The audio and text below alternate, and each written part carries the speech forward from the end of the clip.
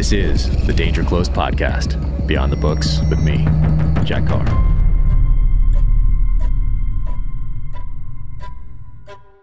Welcome to the Danger Close podcast, an Ironclad original presented by Navy Federal Credit Union. My guest today is Brian Kilmeade. You know Brian from Fox and Friends on Fox News Network in the mornings. He also has a Fox News radio show called The Brian Kilmeade Show. He has a Fox Nation show, and he has just been named as the host of a brand new Saturday night primetime show. So congratulations to Brian on all that. He is also the author of numerous books. His latest right here, The President and the Freedom Fighter, about Abraham Lincoln and Frederick Douglass. It's a fascinating read. He has multiple other books out there. I highly recommend all of them. And I had a great time talking to Brian. So you can find him, briankilmeade.com. There's a couple book tour events scheduled for February of 2022. Find out more about him and all he has going on there, which is quite a lot. So be sure and check that out. And if you like our conversation, be sure and leave that rating and review wherever you get your podcasts to help this thing climb the charts, keep climbing the charts. So now, without further ado, Brian Kilmeade. 6 hours a day, 5 days a week. And those numbers don't even include the new Saturday show, which congratulations on that, by the way. That's fantastic. Yeah, I mean, what I did is in actually 96, I was at News Sport, which is a 24-hour sports network. I was a reporter anchor there in that order. And also doing soccer and boxing and UFC stuff, trying to do as much sideline, side work as possible. That is side work for people in broadcasting, as you know, back then anyway. And then I heard about a news channel that was looking for a sports guy, Fox News. MSNBC was launching at the same time. And so I put my tape in. It was just one of those times you send your tape all around back then. Now it's attachments. And you just hope for someone to take interest. And it's very much taste. Hey, I hate that restaurant. I love that restaurant. Doesn't mean it's a bad restaurant. It's up to personal taste. And these guys like my tape. And they asked to see me right away, as in the next day. And Fox News wasn't even on in New York. I started filling in as a sports guy. The other sports guy, they let go. And then when Princess Diana dies, when the Bosnia War started, then 2000 election mess takes place, the 9/11 attacks happens, it becomes clear that there's not much for sports here. And if I was going to stick around, I'm going to tap into my news background, which I wanted to do anyway. So that was in 97. And each time you do the morning show, and then I was able to fill in for Tony Snow doing the radio show. Tony Snow got picked out of nowhere by Bush to become the press secretary. So they said, you and the judge, Napolitano at the time, you can host the show together. You got to decide in an hour because Bush is going to announce Tony. We don't want to lose all the affiliates. And then the judge stopped doing it, and I took over 12 years ago. And then since that time, this has become like a gym. So you walk in and you do your show, and they say, hey, Brian, could you help me out with this story? What's going on with China in the Olympics? What's going on with the mask mandates?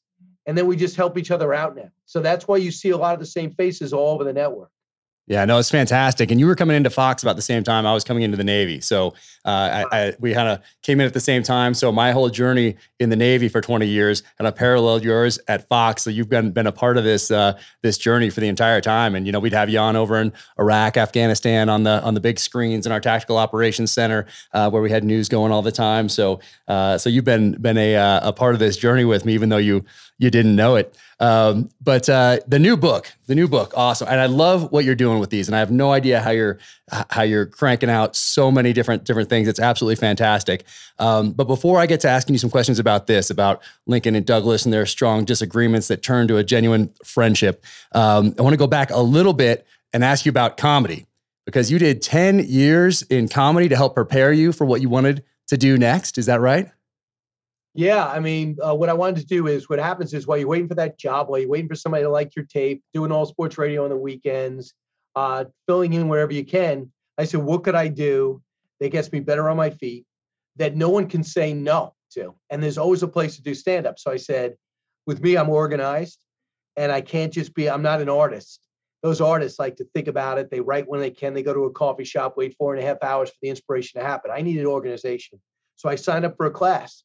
and I took 8 weeks. And they said, at the end of this class, you will have 15 minutes and you'll be able to have a performance. And I'm like, and I'll have a tape, and then I'll be able to show the club owners. So I'll do it. So I just thought I wanted to get better at memorizing, did it. And then I was just trying to push everything, radio, TV, and comedy at the same time, and see what broke first. And I never was a headliner or doing that, traveling the country doing it. I'd have different things in Santa Barbara, different things I did with travel. But for the most part, I was going up, trying to work my way through the clubs. And when I first went out to Los Angeles, they hired me at Catch a Rising Star to do sales, and then I'd get to go up at night. So I'd be calling corporations saying, guys, why don't you have your big event here? Why don't you? They've got great comedians. And then I would be able to do that. I'd get paid at the same time, be able to go on stage. So I mean, you're putting in the work, you're putting in that foundational work that you need to do no matter what you're going to do in life. But I got to ask you, Jack, too, with you, when you were what was it like in the 90s in the Navy? It was a little different because we were preparing for war, not going to war. And we were coming out of the Clinton years. So we were still essentially using a lot of Vietnam era type stuff. When I first showed up at my first SEAL team, I thought we were going to get issued all this amazing gear like I'd seen in the movies and the beepers and all this fancy stuff. And it was really the same sort of things I'd seen in Vietnam era type movies and books. And then after September 11th, of course, the Golden Connex box opened and the money started flowing in. And of course, we had to adapt because we've been using the Vietnam era tactics that worked very well in the jungle. And since then, we've just been dropping them down in urban environments for training and mountain environments for training and desert environments. And so we really had to take those and then adapt to this new form of warfare, whether it was Iraq in the urban environment or over 10,000 feet in Afghanistan. So we did that very quickly. And that's why we were at the tactical level, I think, so successful. Strategic level, of course, is another story there. Right. Yeah, a couple of things. To me, I think that's the most underappreciated thing with our military, as bureaucratic as it can be, moving just like turning around the Titanic. I get it. How nimble you guys were, how you adjusted to a war in the middle that everybody said America didn't have the stomach for. You guys not only fought it, you adapted to it, and you thrived in it. I mean, think about Fallujah and all these operations when you set them up and cordoned it off and put bracelets on people and found out who they were. I mean, all those operations, I think people have to go back and understand what you guys actually did. Well, I appreciate that. And we're always taking those lessons learned at the tactical level, spreading them out so that lessons learned in blood don't have to be learned again. But the strategic level lessons, those are the ones we have a hard time moving forward and applying experience as wisdom as we move forward. And I think that's what we owe the people who didn't make it home or those that came home still suffering from the emotional and physical trauma of the battlefield. Don't know if we're smart enough to do that at our strategic levels. And by that, I mean senior level military and politicians, just because we only think in those 4-year election cycles, or maybe 8 for the real deep thinkers among us. But that's what we owe those people that didn't make it back. Absolutely. I remember in the 90s, they said, why didn't Bush finish the job? Why didn't he just take out Saddam Hussein? Why didn't he just fully destroy the whole, the whole infantry or whatever they had back then? And then Clinton was lamenting every day, why did Bush leave me this problem? And then when Bush comes in and gets rid of them, they go, why did you do that? Why did you do what your dad did? And just leave them there. So it's hard. It's exactly. That's something I actually wanted to ask you about near the end, but I'll ask you about it here. Is the role of social media in all of this and how you've seen that evolve over your time in broadcasting. And what gives me hope, because I try to remain hopeful in my publicly, but at the end of the night, when my wife and I sit down with a glass of wine on the couch and start talking about the day, I mean, it's tough with everything going on. And what gives me hope is thinking back to the end of the Civil War, to Reconstruction, how we eventually came back together the country came back together. So I think of that, but then I think, hey, what if there was social media back in the 1860s? And you could weaponize that social media to continue to divide. You didn't have to be face-to-face with someone. You didn't have to get a letter or read it in a newspaper. You could do it a continual bombardment of division day in and day out. And I think if we had that at the end of the Civil War, I'm not sure that it's the same country, but I wanted to get your thoughts on that. A couple of things, Jack. I was amazed at, and even if you talk to people who are a generation older than us or two, when you talk to them about the 60s, and if you're in New York or Massachusetts, I used to see this stuff and see the video and do features on Negro League baseball players and segregation. And they say, listen, we didn't have black and white water fountains. We didn't have black and white bathrooms. We weren't segregating like that. I'm not saying there was no racist among us. There wasn't some naivete when it comes to race relations, or ignorance, as Tim Scott would talk about former President Trump. He'd say he's not racist. Sometimes he's racially insensitive. So there was insensitivity and racism. And I'm not saying it didn't exist, but the communication was so faulty back then, and just we wasn't advanced. You could be doing something in the South and you could actually keep blinders on and say, that's not my problem. I'm not on a farm. I don't have slaves. It's not my problem. And I found out only 1% of the Black population was actually in the North. And that didn't really change till after the Civil War. So you were able to go through life and live in a very small area. You know, it's before the cruises and the international flights and everything. So you could honestly say, yeah, slavery doesn't affect me. And I think that's really what a lot of it, Lincoln could say, not his wife, because she did, her mom and dad had slaves, not a lot. But for Lincoln, he didn't really come across it much until he started, you know, hopping on those boats, going down the rivers and trying to make some extra money. He saw what the South was like. So you could be somewhat narrow. And if it was social media where you could be in Maine and know what's going on in Fort Lauderdale instantly, it probably would have been a lot harder to stop it. Or the goodness and morality that fundamentally in people when they're born would understand how wrong it is quicker. Maybe. Yeah, I hadn't thought of it in those terms yet, seeing the problem and fixing it quicker rather than having the blinders on and saying it's not my problem. But then the other side of that is, hey, I'm worried about something and I'm outraged about something in San Diego. Then I'm outraged about something in Seattle. Then I'm outraged about something in Chicago. And I go through my day with this just outrage. And maybe I spend a little too much time doing that than actually contributing to moving the ball forward and actually helping. I don't know. It's tough. But in that same vein, there's something you write in here that's right here. It's from Frederick Douglass here. And he says, speaking from the pulpit, surrounded by American flags, Douglass delivered an address unlike the many speeches for which he had become famous. He exhibited neither anger nor bitterness, but told his audience he came, and here's the quotes, not to condemn the past, but to commend and rejoice over the present. And I thought, after all this guy has been through, he finds it in himself to say those things and be a leader and bring people together like that. I mean, it's just incredible. Yeah, I mean, that's how I found myself the whole time. And I started Booker T. Washington too, the whole time saying that's incredible. I mean, this guy, for people to know, we didn't do a lot of it in school, but we talked about Frederick Douglass, significant African-American heroes, but maybe not long enough, clearly. But you have a guy that was born a slave, never knew his mother. He said he was visited twice in the middle of the night by her. A lot of people wrote follow-up books saying, I'm not too sure that happened, but, you know, never knew his birthday. So he grew up in a slave culture, but when he was young, he was able to live a life that was not hellacious. In fact, he was hanging out with a lot of the white kids. And he made a statement later on that those white kids treated him equal. And they used to postulate when he got a little bit older and was living on the docks, it said, you know, we just got to wait for this generation to die out before we get rid of racism. That was in 1840, because he said, I'm convinced kids don't see color. Wow. Knowing that everywhere you see, there's a segregated society, where he was in Maryland, and he still thought that. And then you see his life, the horror, which is slavery. Then that he escapes, his escape was really education, willing to stand up for himself, willing to take control of his life. And the minute he started reading about other things, the way people lived and the way life could be, that opened up his mind, but it also raised his frustration. He would never be content as a slave. He knew what life was. He knew how smart he could be. He thirsted for education, would manipulate and do favors in order to be able to do his white kids' homework and get the lessons from another. And he also convinced one of his slave owners' wives to teach him to read and write, because he was such a cute kid and he was so amiable, evidently, as a kid. And he learned to read and write.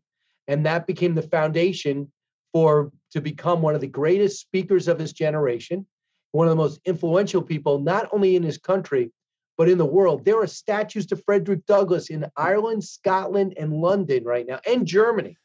That's how special this guy was. And he was born without parents, without a birthday, with almost in a hopeless environment, but would not phone in his life. Yep. No, I love that. I love reading this book, and everybody should grab this. I love what you've done with this entire series. But also, he sensed opportunity even at that young age. That was something that stood out in here to me, is that even as a slave born into those conditions, he somehow in America saw an opportunity. And I also love how you juxtapose, of course, Lincoln and Douglas, and how very similar in the beginning, in that Lincoln's dad said, here's a shovel, go dig. Why do you want to read a book? Why do you want an education? That's not going to get you anywhere. Go dig that ditch. And then someone could actually go to jail for teaching Frederick Douglass to read. So I love how you juxtapose those two, and then they become create this genuine friendship. And I'm so curious how that would have developed going forward had Lincoln not been assassinated. But then there's a pivotal moment in Frederick Douglass's life, and he's 23 years old, and it's near the beginning of the book here. But he gives a speech, and he wasn't scheduled to give a speech. He just stands up and gives a speech at this rally convention in this building, and they say later, flinty hearts were pierced, said one listener, and cold ones melted.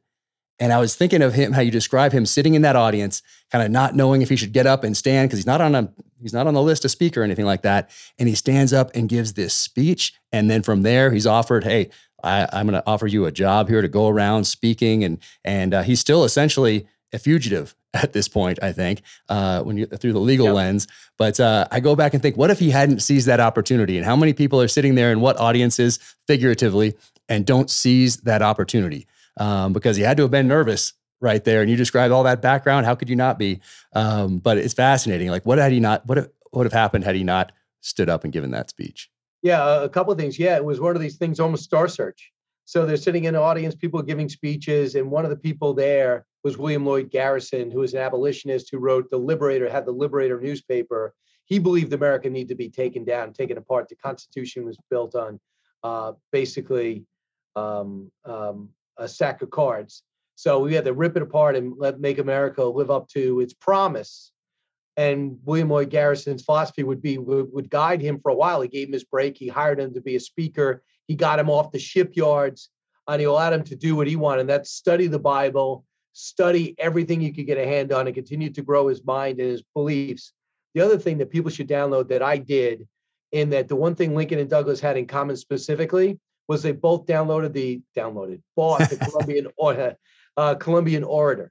And the Columbian Orator is a series of essays from everything from Julius Caesar to George Washington to Plato to Socrates, all these philosophers on everything, on education, on religion, on afterlife, on moral codes, on what society should do and what a country should bring, nation state should do.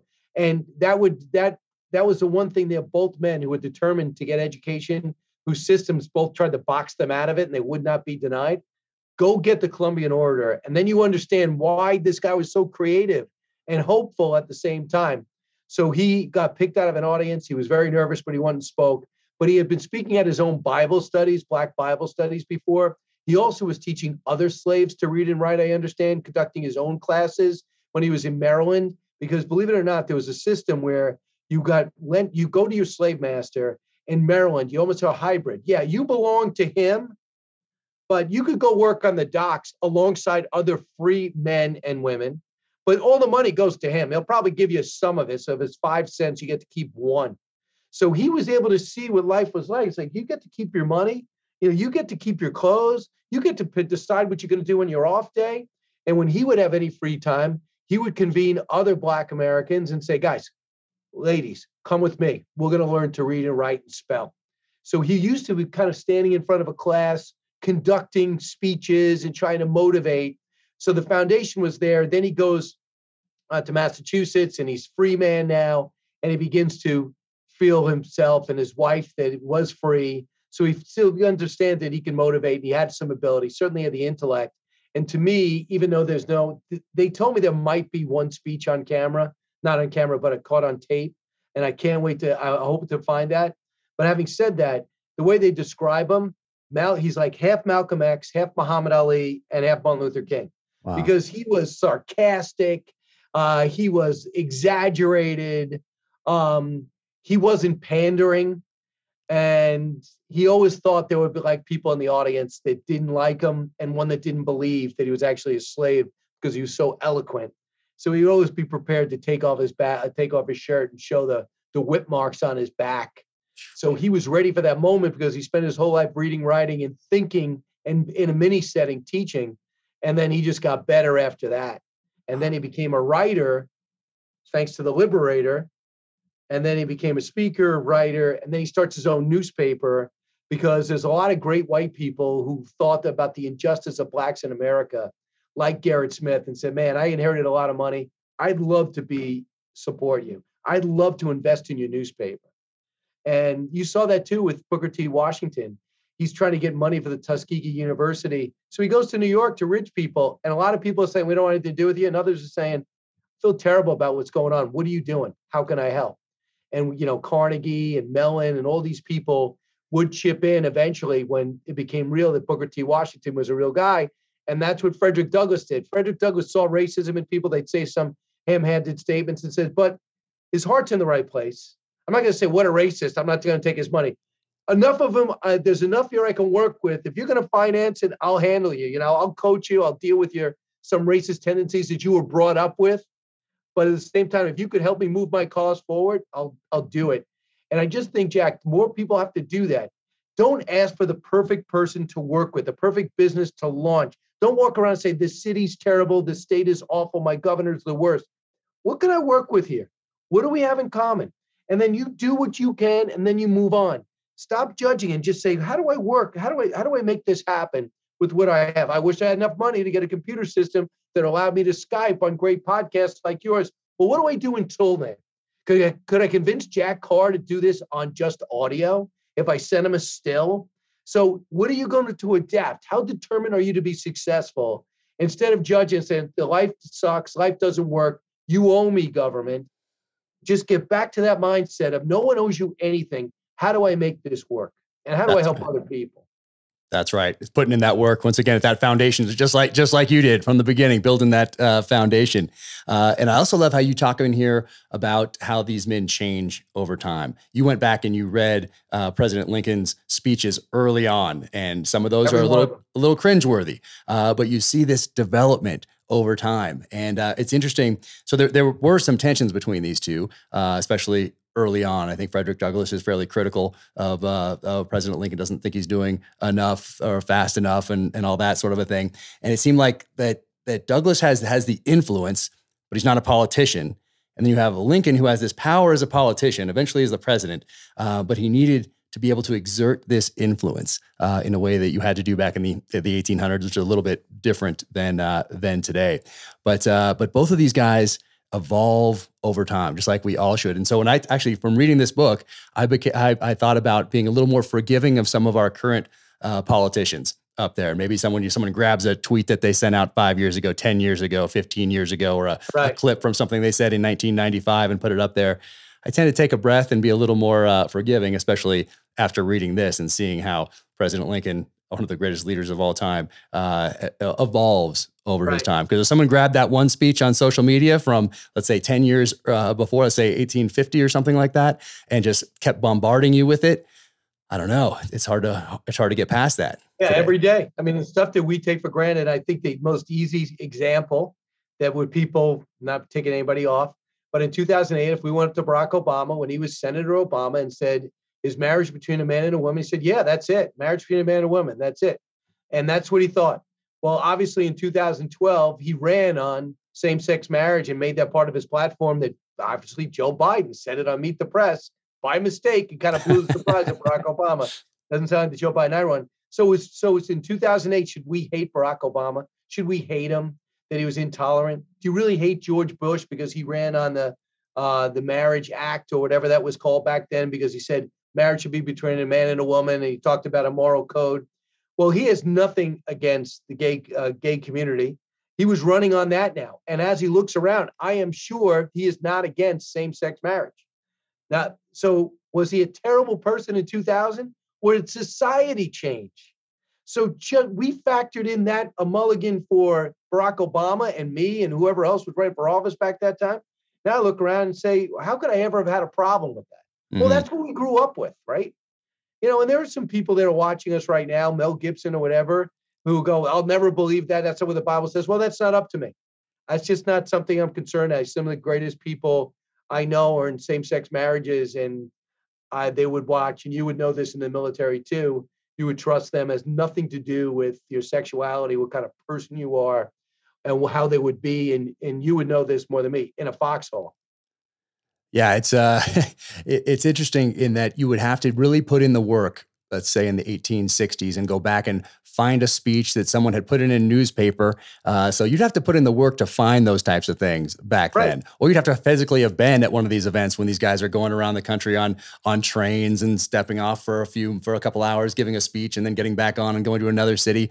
It would just be harder to weaponize your past words against you back then. It seems to be, and now we can certainly weaponize those things, and we can take a one sentence of an entire speech rather than going to a newspaper and seeing the whole thing printed out. We can take that one thing, take it out of context, and then throw it out there to weaponize it. And it's a tough time, especially for our kids to grow up in, I think, right now with all of those influences and distractions like that.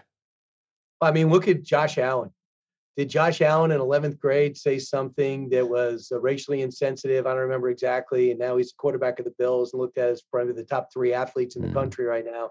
We've gotten over that, but it almost destroyed him. Maybe he dropped a few notches and other teams didn't want to take him because of something he tweeted out in 11th grade. You and I probably didn't have to worry about Twitter. Nope. And if there was Twitter, there would be other reasons why I didn't make the NFL besides Twitter tweets. But I mean, that could destroy somebody, something they did in high school. We almost saw that with a Supreme Court justice nominee with an accusation there. So they keep going back. I also saw the new chief of staff of Kamala Harris. He had a tweet out that talked about essentially, why are these illegals on television talking about wanting citizenship? Why don't we arrest them now? I kind of like that idea. Democrats are horrified by that. He had to apologize for it. So in social media, it certainly makes you accountable. Yeah, I'm kind of surprised he survived that one. But when we're talking about things today, I try to be a lot more forgiving these days. I found that there is so much power in forgiveness. I actually wove it into my fictional thriller that's coming out later this year, and then I wove this from Lincoln actually into my last novel, and it's from his second inaugural right here, which was very short, as you know. And I think if more people went back and just read that speech, or at least this quote from it, you could kind of take a breath and be a little more forgiving these days. But with malice toward none, with charity for all, with firmness in the right, as God gives us to see the right, let us strive on to finish the work we are in, to bind up the nation's wounds, to care for him who shall have borne the battle, and for his widow and his orphan, to do all which may achieve and cherish a just and lasting peace among ourselves and with all nations. I mean, a little different than the rhetoric we're hearing now from our elected officials, because I think they see power in division these days. I mean, the social media companies sure saw it. Maybe in the beginning it was to get clicks for advertisements, and now it's more about power and influencing thought and behavior. And I think politicians were just a year or two behind the big tech companies in figuring that out and seeing how they could engage with their base and keep people divided so that they can get that power and stay in those positions that they're in. I mean, it might be a cynical way to look at it, but you certainly do not hear people talking like this. And if you do, then they just turn the other direction and continue to divide. So it's a little disheartening. But once again, Lincoln couldn't have just give this speech and then gone off to the Oval Office and sent a tweet to his base. So different times. Right. But did you take away any of those lessons about the power of forgiveness, especially writing about Frederick Douglass? No, I'm into revenge. I'm only kidding, Jack. Have you read my first book then? Yeah, I didn't read. That was therapeutic. Yeah. No, but for example, that ticked a lot of people off because we just had a brutal war that killed 600,000 people. 300 and plus thousand were on the Union side, and you were the victory. You led us there through the darkest times and got reelected. Now that you're at your inaugural, go ahead and dance on the grave a little bit. Go ahead and dance in the end zone. And he's like, absolutely not. We had to bring this country back together right away. This is not the time to rejoice. It's to show respect. So there was a lot of critics of that second inaugural, one of which was not Douglas. And I show you that in this book, what Frederick Douglass remembered of the conversation the last time they spoke. He had trouble getting into the White House, even though he was invited and was kind of well known. Some people didn't want a black man to go to the inaugural. Go figure. When word got to Lincoln, he was having trouble getting in. He sent someone down and got him in. He sees him. The place is packed like you imagine. He sees him, says, "My friend Douglas, what did you think of the speech?" And he said, "Mr. President, you got so many people here you got to talk to. Don't worry about what I think. You take care of your guests," he said. There's nobody I'd rather talk to more. I ask you again, what did you think of the speech? He goes, sir, it was a sacred effort. And he knew that Douglas got it. He understood it, that this is about coming together. It doesn't mean you don't have a case to be angry, but we're in this life now. What's happened, happened. Learn from it, move on. And I think people begin to appreciate that more and more. The biggest loss in the history of our country, and who did more damage than Osama bin Laden to the 10th power, is John Wilkes Booth. Because if you put Lincoln with what we know of Grant as his character emerges in future years, with a guy like Douglas, they knew exactly what they hoped to happen in the South. They knew about the challenges. They knew the South was going to lay down their guns and pretend that whites and blacks were equal. They knew they were going to have trouble understanding that they were going to be competing for jobs and not working for free. And they need to be educated, and they needed to be able to vote. And all this stuff had to happen. They were going to push in teachers, and they were going to build housing and help with the transition.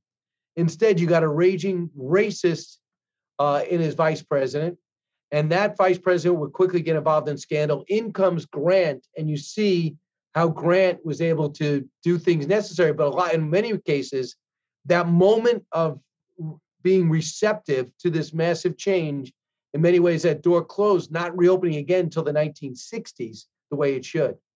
Yeah, no, the way you describe that in the book, that last encounter with these two at the White House was it was emotional to read that, and I love it. I love how Lincoln just responds to that. It was a sacred effort, and he's like, says something like, "I'm glad you liked it." Like it was just so fantastic, and left me wondering, of course, what would have happened had they continued to develop that friendship, that genuine friendship with mutual respect, moving forward. And the way you described the vice president at the inaugural getting sworn in drunk at the getting sworn in. I mean, my goodness, and him locking eyes with Frederick Douglass as well, and Frederick Douglass seeing the character of the man through those eyes. Yeah. And the way you describe it in here is, it's next level, and it's but it's hopeful. But Jack, just so you know, those were Frederick Douglass's words. It wasn't where I projected what Douglass really thought, because I knew what was going to happen.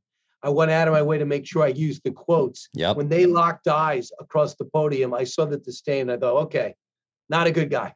He's going to be a problem. Yep. No, the way you describe that with the quotes in here, it's absolutely incredible. The same thing. I wonder how the country would be different had Lincoln not been assassinated, how the country would be different had John F. Kennedy not been assassinated. Those are two pivotal moments, obviously, in our history that had wide-ranging consequences that we're still feeling today in both those cases. This is not the first work of fiction of history that you have done. I mean, you have this whole series here, and you have 2 books before you start doing these. And I love what you're doing here, because you're making this history approachable. Because sometimes we see the McCullough history up over there, and they're a little bit intimidating. They can be a little thick, a little dense. Can take you a little time. You got to devote some time to it, especially these days with all these distractions. But you make it so approachable, and you do such a great job. So I think as a standalone, if someone never reads another book about Lincoln and just reads this one, I think that's great. They'll be a better person for it. But you can go to the back and go to the further reading in this, and you see how much research that you did. And then people can say, I want to learn more about the assassination, or I want to learn more about Frederick Douglass in his earlier years, or whatever it might be, or when he went to Europe, and where can I go? So that's all in here. So I think that you're doing such a service by doing these. And with everything else you have going on, it's amazing that you're knocking these out. But your first ones, how did you do your first 2 books? And they had a sports linkage there. What was the inspiration to start down that path, and then kind of to shift from those first 2 and then start down this path here?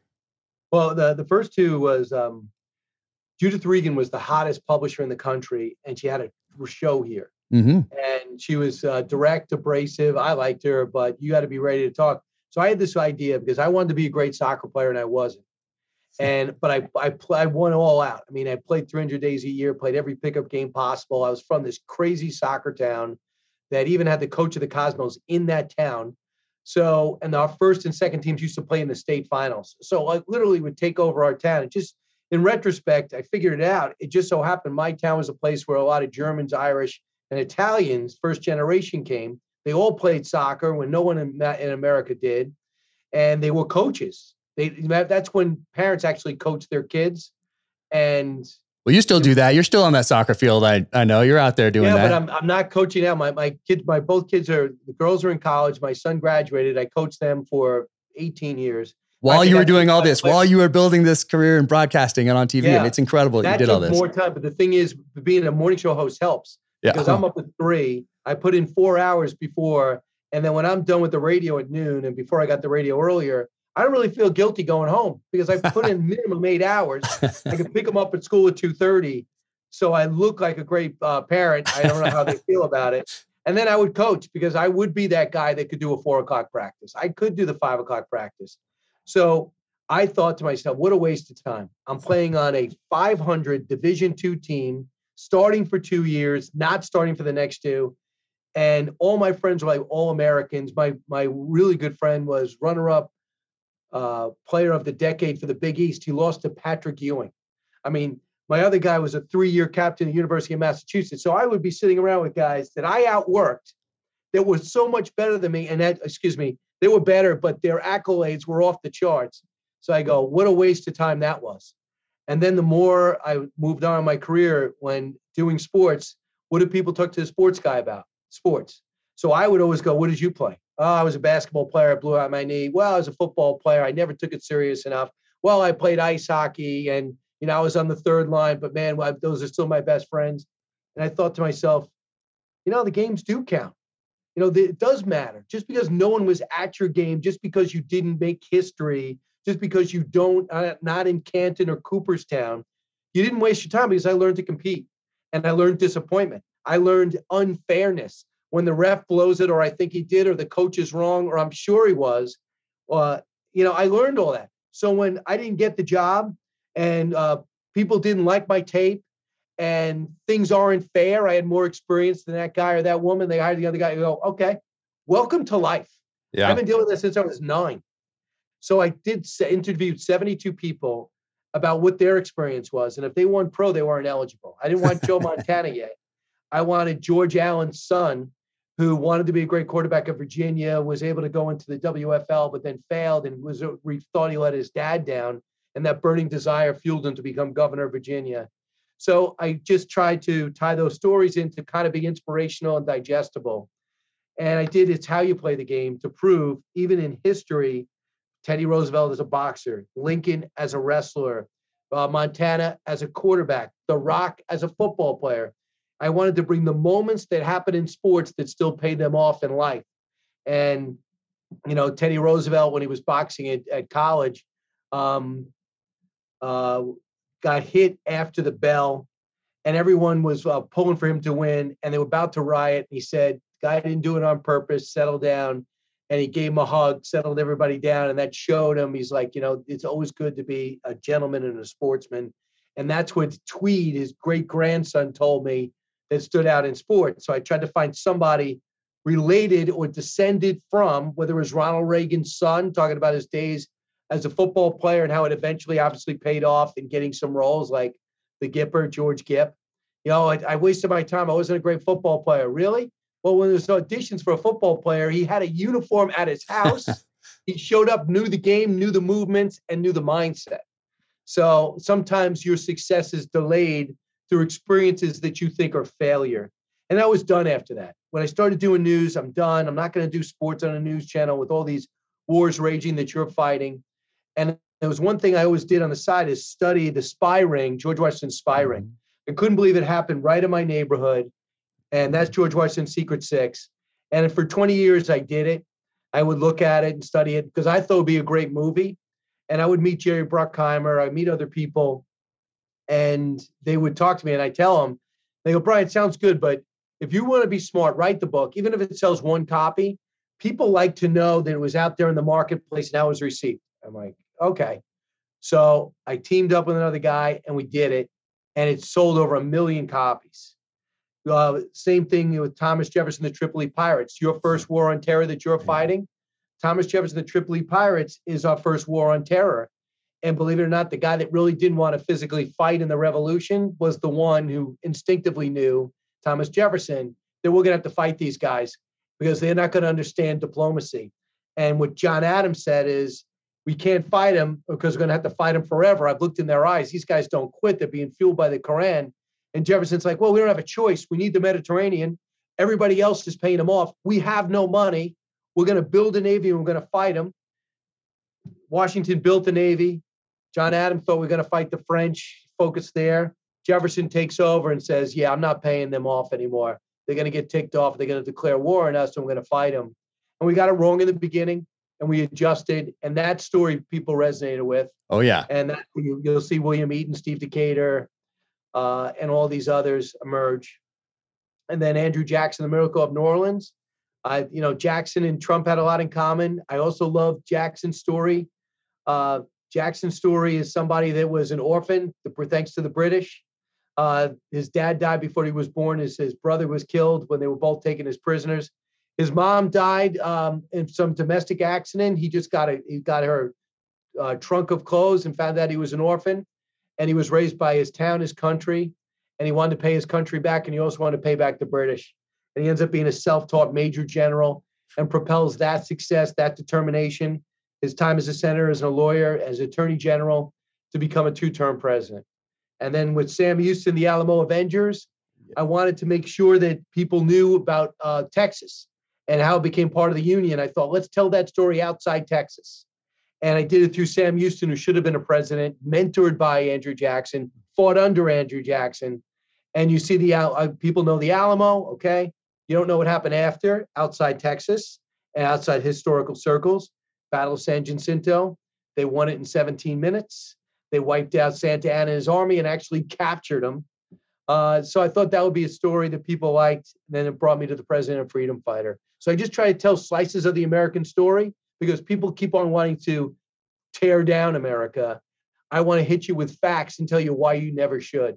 Oh, I love it. And all these are so inspirational, just like your life journey, so inspirational. All that work you put in and continue to put in all day, every day.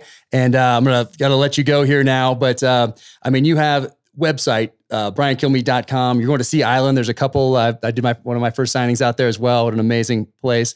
That's coming up in February. So you got Fox and Friends in the morning. You got the Brian Kilmeade Show on Fox Radio. You have a Fox Nation show. You have the new Saturday primetime show. You have these books. What is next? What do you want to explore next? Is there another one of these books in the works? Tim, Jack, I don't know if you're going to, I know people are going to click on this at different times, but I'm just right now, this whole week, I just got the show 10 days ago. We just had my last meeting now. I got another one. They're lighting the set is why I got to run. But my focus now is try to make this successful. I'm trying to make it, the name of the show is One Nation, because listen, people know how I feel, but I don't hate people that disagree with me. And if I could, I'll sacrifice some ratings, not all, in order to try to solve problems rather than get people incensed. So my hope is for that hour from 8 to 9 Eastern and again at 11, that people see different guests, different perspectives. And I also don't mind to take a step back and tell you what the filibuster is, what the real problem with Ukraine and Russia is, and give you a historical perspective on these things. And stop assuming that everybody has this foundation. And that's why I thought that's what this show, they're going to give me an opportunity to do it. And I'm just thrilled. So, and I'll be able to do it on a time in which it's not going to sacrifice a lot of time from my family. And I'm not going to be good at golf ever anyway, and probably tennis. So I look forward to that. So that's the focus. And they want me to come up with another project. I'm thinking about something in time that'll move forward, that doesn't get in between when I left off and World War I. And I do like talking about race in a historical perspective. I'm not proud of that stuff that went on, but we need to understand in context what happened to understand how far we've come. Because we have come a long way, thanks to great people like Douglas and Lincoln. A lot of white people helped too. That's what the 1619 Project doesn't show you. There were white people who realized the error of racism, the idiocy of it, and were determined to sacrifice everything to move that story forward. And that 1619 doesn't acknowledge that. 1619 says that 1776 was all about slavery. Not close. Right? You lost me right there. And I think that book, that series did more damage to America than anyone. So I'm just hoping to stop the divisiveness, and people aren't saying this is a white guy hosting a show on a Fox News conservative network. I want people to say, I learned something, I enjoyed it, and you had fun. I'll tap into the comedy a little. There you go. Tap into that. And no, thank you for writing these books. I think they're so important for everyone to read. And thank you for all you do. Such an inspiration personally and with everything that you share with the nation. And next time I have you on for your next book, I'm going to ask you about Jim Brown, the lessons you learned from him. What an incredible story there, announcing in the UFC, and then how on earth you manage your day to accomplish all these things. So thank you so much for spending this time with me. I sincerely appreciate it. And hopefully we can link up in person one of these days. Yeah, absolutely. And we'll definitely have on these venues between radio and TV. We'll do this again, Jack. Congratulations on all your success. Thanks for serving the country. Oh, thank you so much for everything. Take care. I'll see you Saturday night. Make 2022 the year that you take control of your finances. Right here, this is my original Navy Federal Credit Union card. Look at that right there. I've been a member since 1996. So go to NavyFederal.org, check out everything that they have going on over there, and make 2022 the year that you take control of your finances. Thank you so much to Sig Sauer for jumping right on board out of the gate to make this podcast possible. Obviously, I am a huge Sig fan, having carried the P226 on every deployment downrange in the SEAL teams. But Sig was a supporter. They were friends well before I was a New York Times bestselling author, well before I even had an Instagram account or any social media presence whatsoever. So thank you guys all so much. Ron, Tom, Jason, everybody at SIG who gets up every day and continues to crush it and lead the way. SIG is always adapting. They're always at the forefront, whether it is firearms for citizens, whether it's firearms for our military, ammo, suppressors, optics, training, fire control units. They are doing it all, and they are always pushing that envelope and trying to do it better each and every day through innovation and adaptation. They crush. So thank you so much for that friendship and support. It will never be forgotten. Welcome to the gear highlight portion of the Danger Close podcast. Got a couple things to go over here today. First one, Wasteland Forge, James Fleming, veteran. Look at that. Look at that sheath, the workmanship on there. And then that blade. This thing is cool.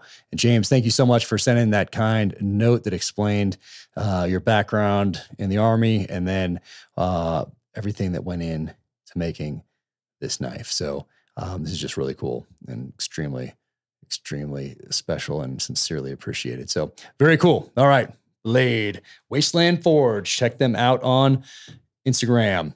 All right. Now, my friend Bearded Frogman on Instagram, you can check him out, go see what he has going on over there. But years ago, he did this to one of my lights here, one of my Surefire lights. I think this is an old one. I think this is an Executive, I think it's called.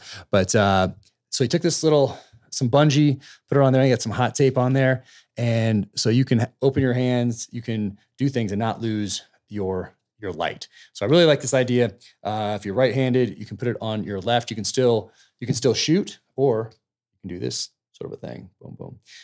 Old light, as you can tell. But love that idea. So, man, Joe, thank you so much. Check out Bearded Frogman on Instagram, and not a bad idea. Very cool. All right. Other thing, just got back from Safari Club International, and that was out in Vegas this year. I think it's the last time that they're going to be in Vegas. I think they're heading to Nashville next. But Safari Club International, I've been going there for years. They asked me to speak at one of the luncheons this year with my dear friend Chris Cox. So that was awesome, and had a packed room. And thank you to everybody who stayed after and asked questions and asked me to sign books and all that sort of thing. It's just so much fun meeting up with everybody and seeing old friends and making new ones. So while I was there, oh, look at that. Finally got my own Frontier Gear of Alaska. Check out Barney's Sports. You can check them out online on social channels and their website. But I have been looking at one of these packs for, I can't even tell you how long. but this is serious right here. So you're going to pack out some serious meat, like from a moose or something like that in Alaska. This is a nice thing to have. So I've been wanting one for a while. I have a lot of packs. As you've been following me for a little bit, you know, I have quite the backpack collection. I have since I was a little kid. So it was been cool to see them morph over time. I think my first was a Kelty frame pack like this, external frame pack back in the day. And then I remember when Dana Designs came out back in the 80s, and maybe they were out before that, but my first one was in the 80s, and everything went internal for a long time. But there's always something cool about these external frame packs like this. So very cool. Frontier Gear of Alaska. So Kevin, thank you so much. And I cannot wait to take this back to Alaska. Thank you for tuning into the Danger Close podcast, an Ironclad original presented by Navy Federal Credit Union.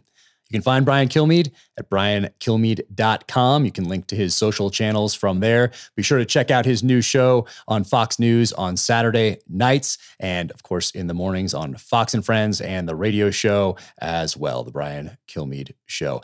Pick up his books, all of them. The latest one, President and the Freedom Fighter, is so timely right now with everything we have going on in the country. It's so important to have historical context and to have a foundation in history so you can make good, wise decisions moving forward. So, Brian, thank you so much for coming on the podcast. And everybody else, if you like this conversation, be sure to leave that rating and review wherever you get your podcasts to keep this thing climbing the charts and to help spread the word. You can find me at officialjackcarr.com. You can link to all the social channels there, Jack Carr USA, and you can go to jackcarrusa.com for the merch. My next book, In the Blood, is available for pre-order in all formats right now and comes out in May of 2022. Until the next time, take care out there. Be safe, be strong, keep fighting.